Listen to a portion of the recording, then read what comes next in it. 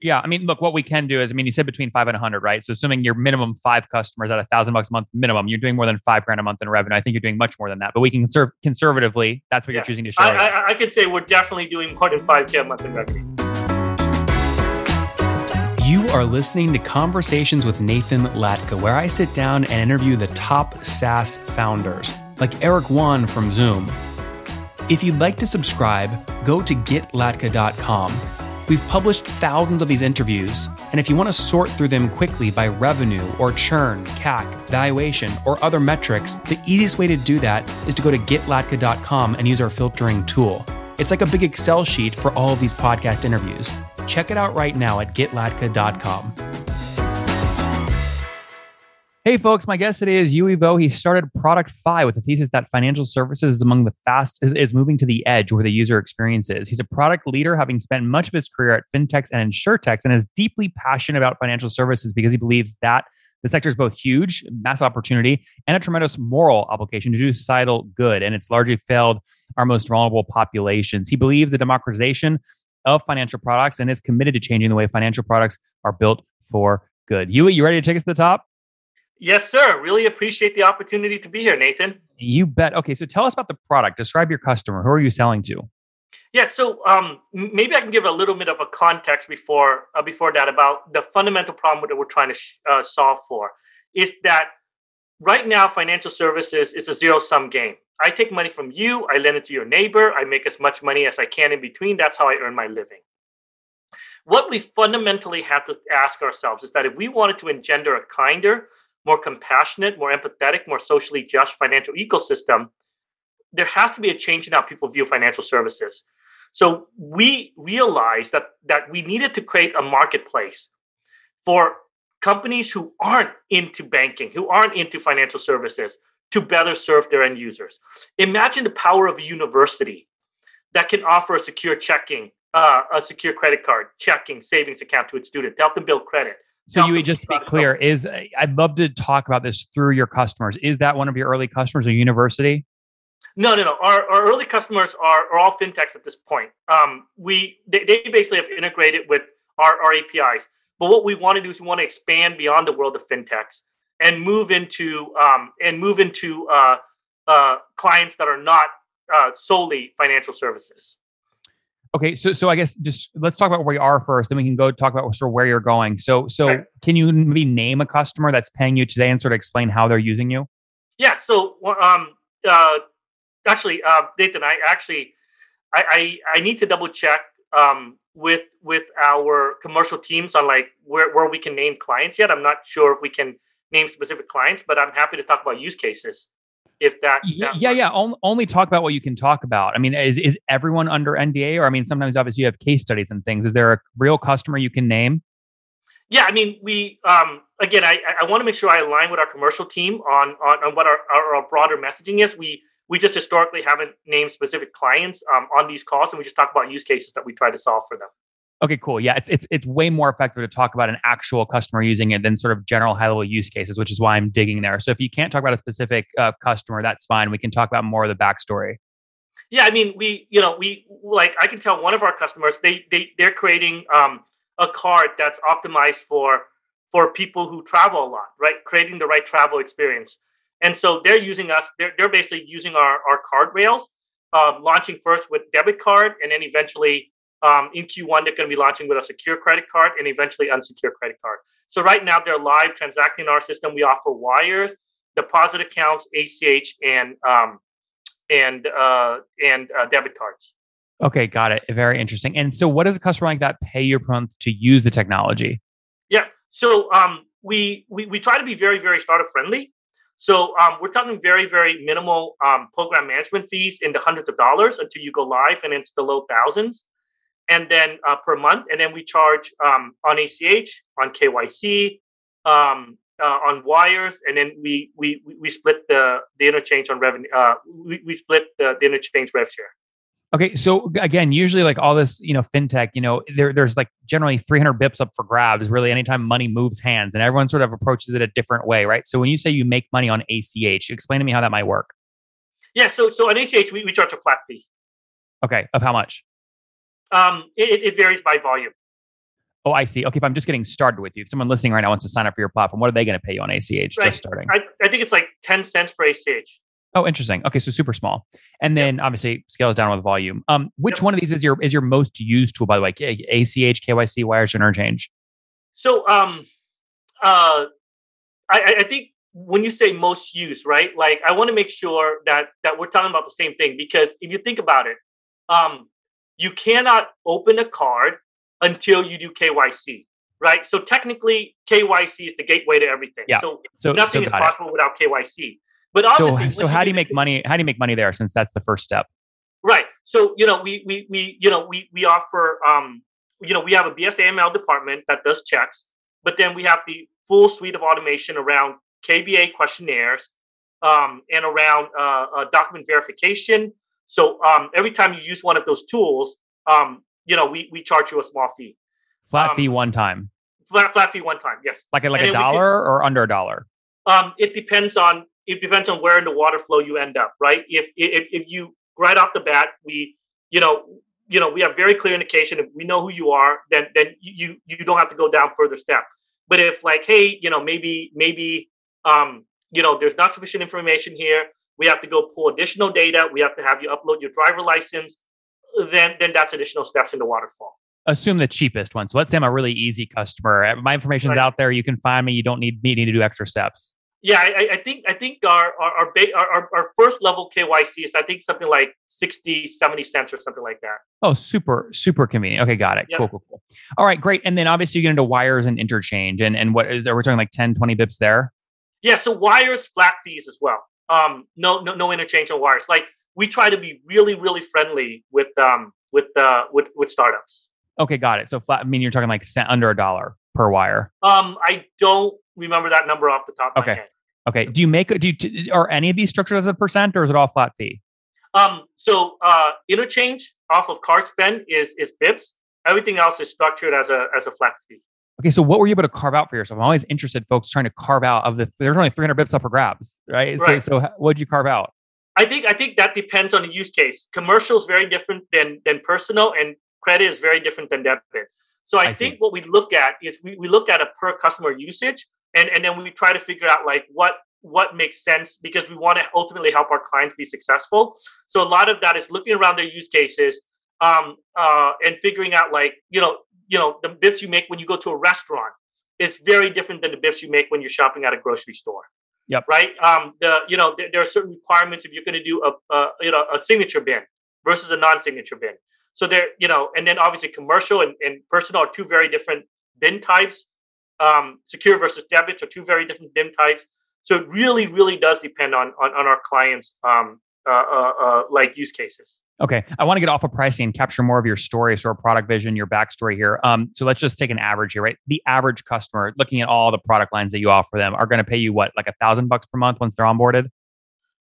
In terms of like flat fees, or in terms of like, because obviously recurring monthly, right? So that like what they pay us also, if they're doing more ACH volumes, they're going to pay us more. I understand that. Right. More KYCs. I understand that. That's what I'm asking. So you would then have to do the calculation in your head. What is the average customer? How many new KYCs are they processing every month? Or how much interchange bips am I earning per month? Like what's the sum it all up together? Is like a sweet spot sort of 1 to 5K per month per customer?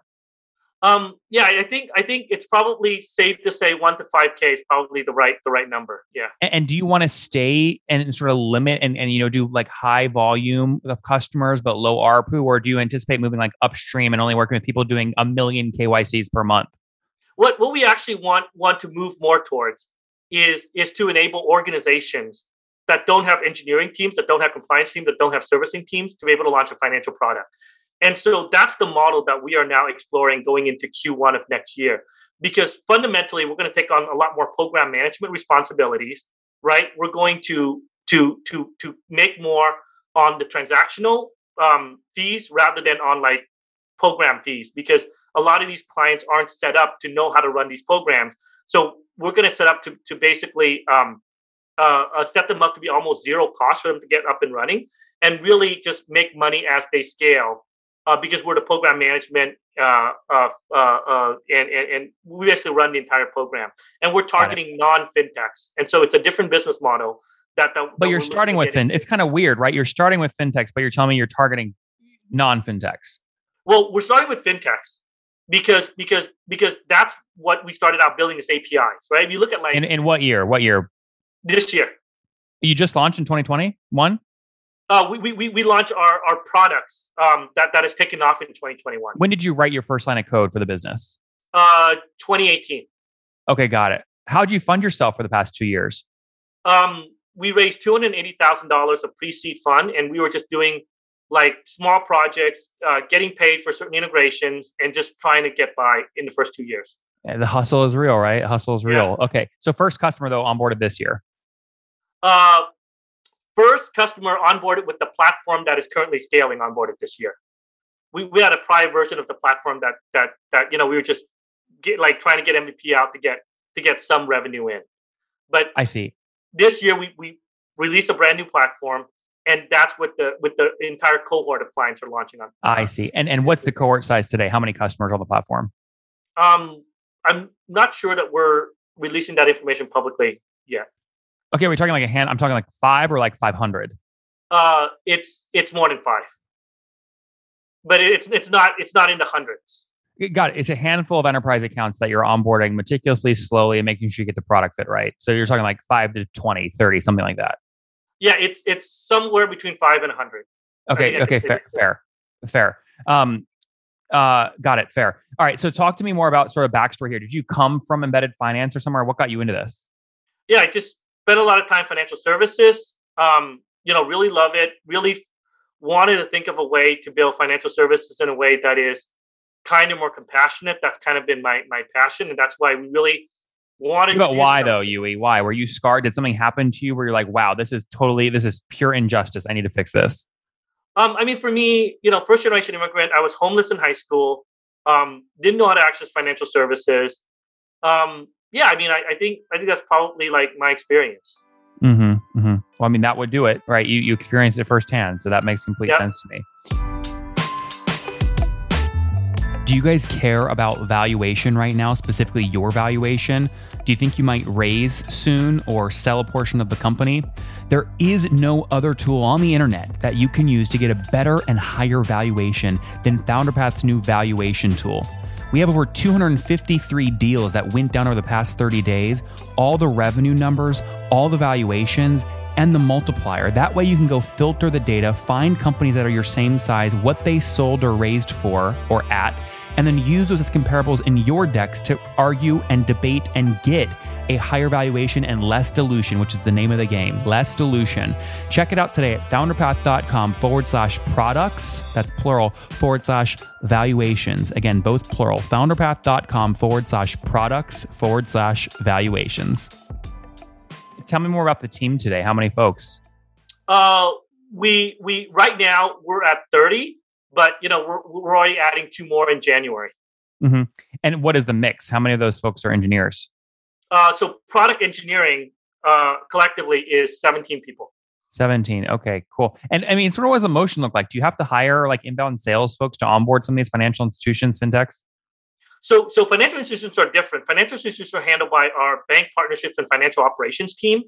The onboarding of our clients is handled by our servicing team, and then the actual commercial team is what you would expect from a sales organization. Mm-hmm. So 3 like different areas of responsibilities. I see. Okay, cool. And then talk to me a little bit more about you've chosen, I think, to raise capital to keep pouring fuel on the fire. What happened after the 280K seed? We raised our seed round 2.35 back in 2.3. Yeah, 2.35 back in August of 2020, mm-hmm. And then we did a $16 million Series A back in April of this year, and then we're going to be out fundraising sometime next year for a Series B. Mm-hmm.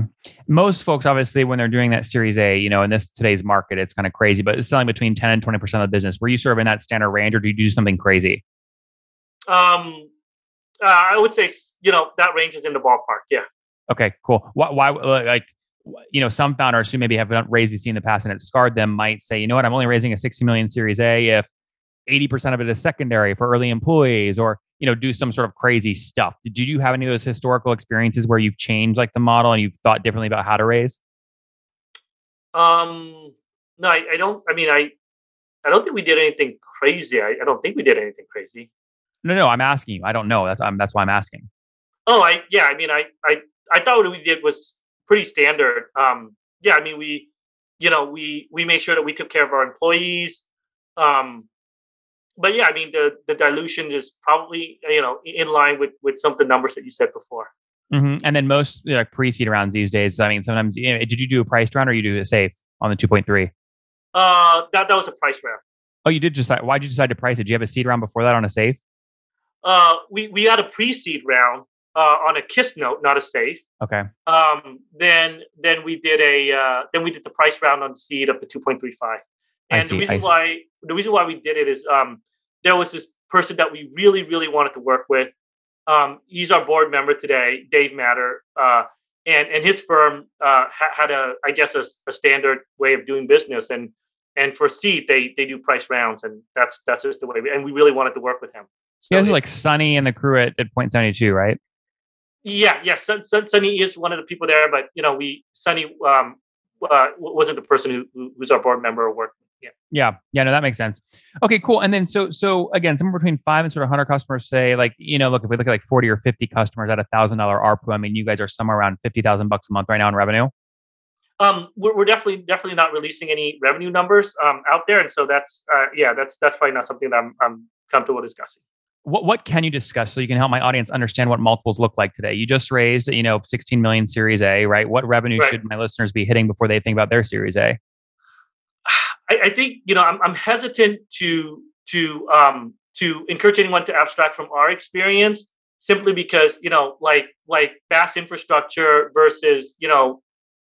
I mean, Huey, there's nuance. There's nuance everywhere. Yeah. I mean, that's why we ask for data points.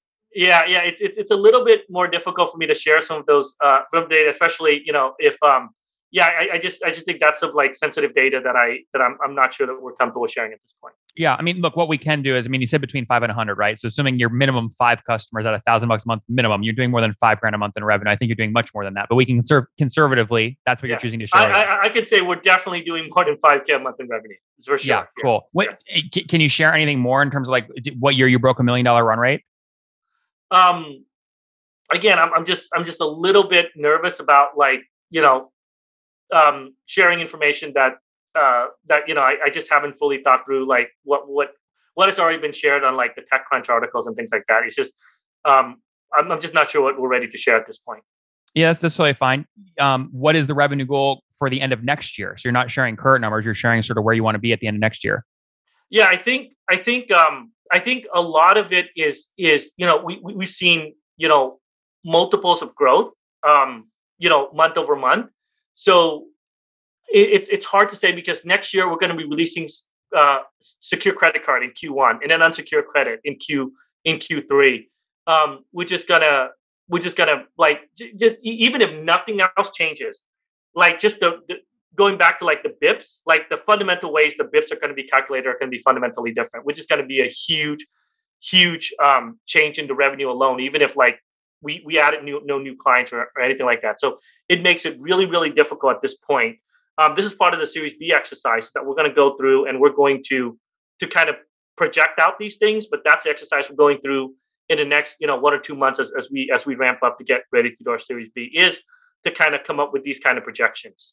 Well, what was the big sales pitch in the Series A? Again, I mean, most of these Series A, depending on whatever 2-3 million in revenue, 40x multiples, you got to have some of these bets in those decks. What were the bets in the Series A deck? Yeah. So what we were able to focus on is the early traction that we had, the usage numbers that we had, and the clients. Which usage numbers though? What numbers? The number of accounts that were linked on our site, the ACHs that were executed on it, and then the beginning of the roadmap that around card issuance, which we launched back in July, was the launch of our debit card program. Mm-hmm. So those things allowed us to get a Series A. Can you share any of those 3 numbers? So maybe not connected accounts, maybe ACH volume to the platform. I don't know if we shared the ACH volume, but I think the number we shared was between 1 on the TechCrunch article was, I think, between January and August, I think it was like 150,000 production users got added to our system. And then I think that was a number that we shared on the TechCrunch article. Yeah, but again, I don't want people to listen to this episode and go, man, that was a big waste of time. I could have read that in a TechCrunch article. So I don't want you to just cite things you've already said. Is there anything you can share that you haven't already shared? Otherwise, we wouldn't do the interview. Yeah, I'm hesitant to like. I understand that. Is there anything you can share that you haven't already shared? Is my question. I understand you're hesitant. I think, I can talk about like the release of our flagship product in January, which is something that we generally haven't talked about yet. Well, I get that. I mean, that's a marketing pitch for a product, though. I'm trying to understand your ability to execute, right? So $150,000, 150K production users added between January and August is a great real data point. Can you share what that number was between August and today? Let me think about this. I'm trying to give you a sense of numbers or scale, without like giving out specific numbers that we haven't fully vetted yet. I think it's probably safe to say that our debit card transaction volume grew by, I think, somewhere between 2.5 to 4x between October and November. And we're probably going to 3x that from November to December. I think that's probably that's a number that we haven't released anywhere else, and it talks to kind of the reason why we're really excited about cards. Mm-hmm, mm-hmm. Now, I mean, you're good at what you do, because going from $1 in October to $3 in November is 3x growth, right? So those numbers are useless without understanding what the base was in October. Yeah. No, I understand that. It's just these are the numbers we can share today. But when did you launch the debit card? We launched it in July. Okay, so it's fair to say there was some base built up. It's not like you were starting at $1 in October and grew that 3x to $3 in November. Okay, fair enough. By the way, look, I can predict you're not going to comment on this, but we get so many data points on Series A companies. I mean, hundreds, right? 3,200 interviews done. Most Series A companies today are generating somewhere between $100,000 and $120,000 in revenue per employee. And you shared 30 team members. So we can kind of back into like $2 to $3 million run rate. Obviously, you can't comment on that, but my audience knows how to do that math and they can sort of think about it that way. Tease the product before we wrap up, because I know you want to talk about it. The January launch. Talk a bit about that product before we go into the famous 5.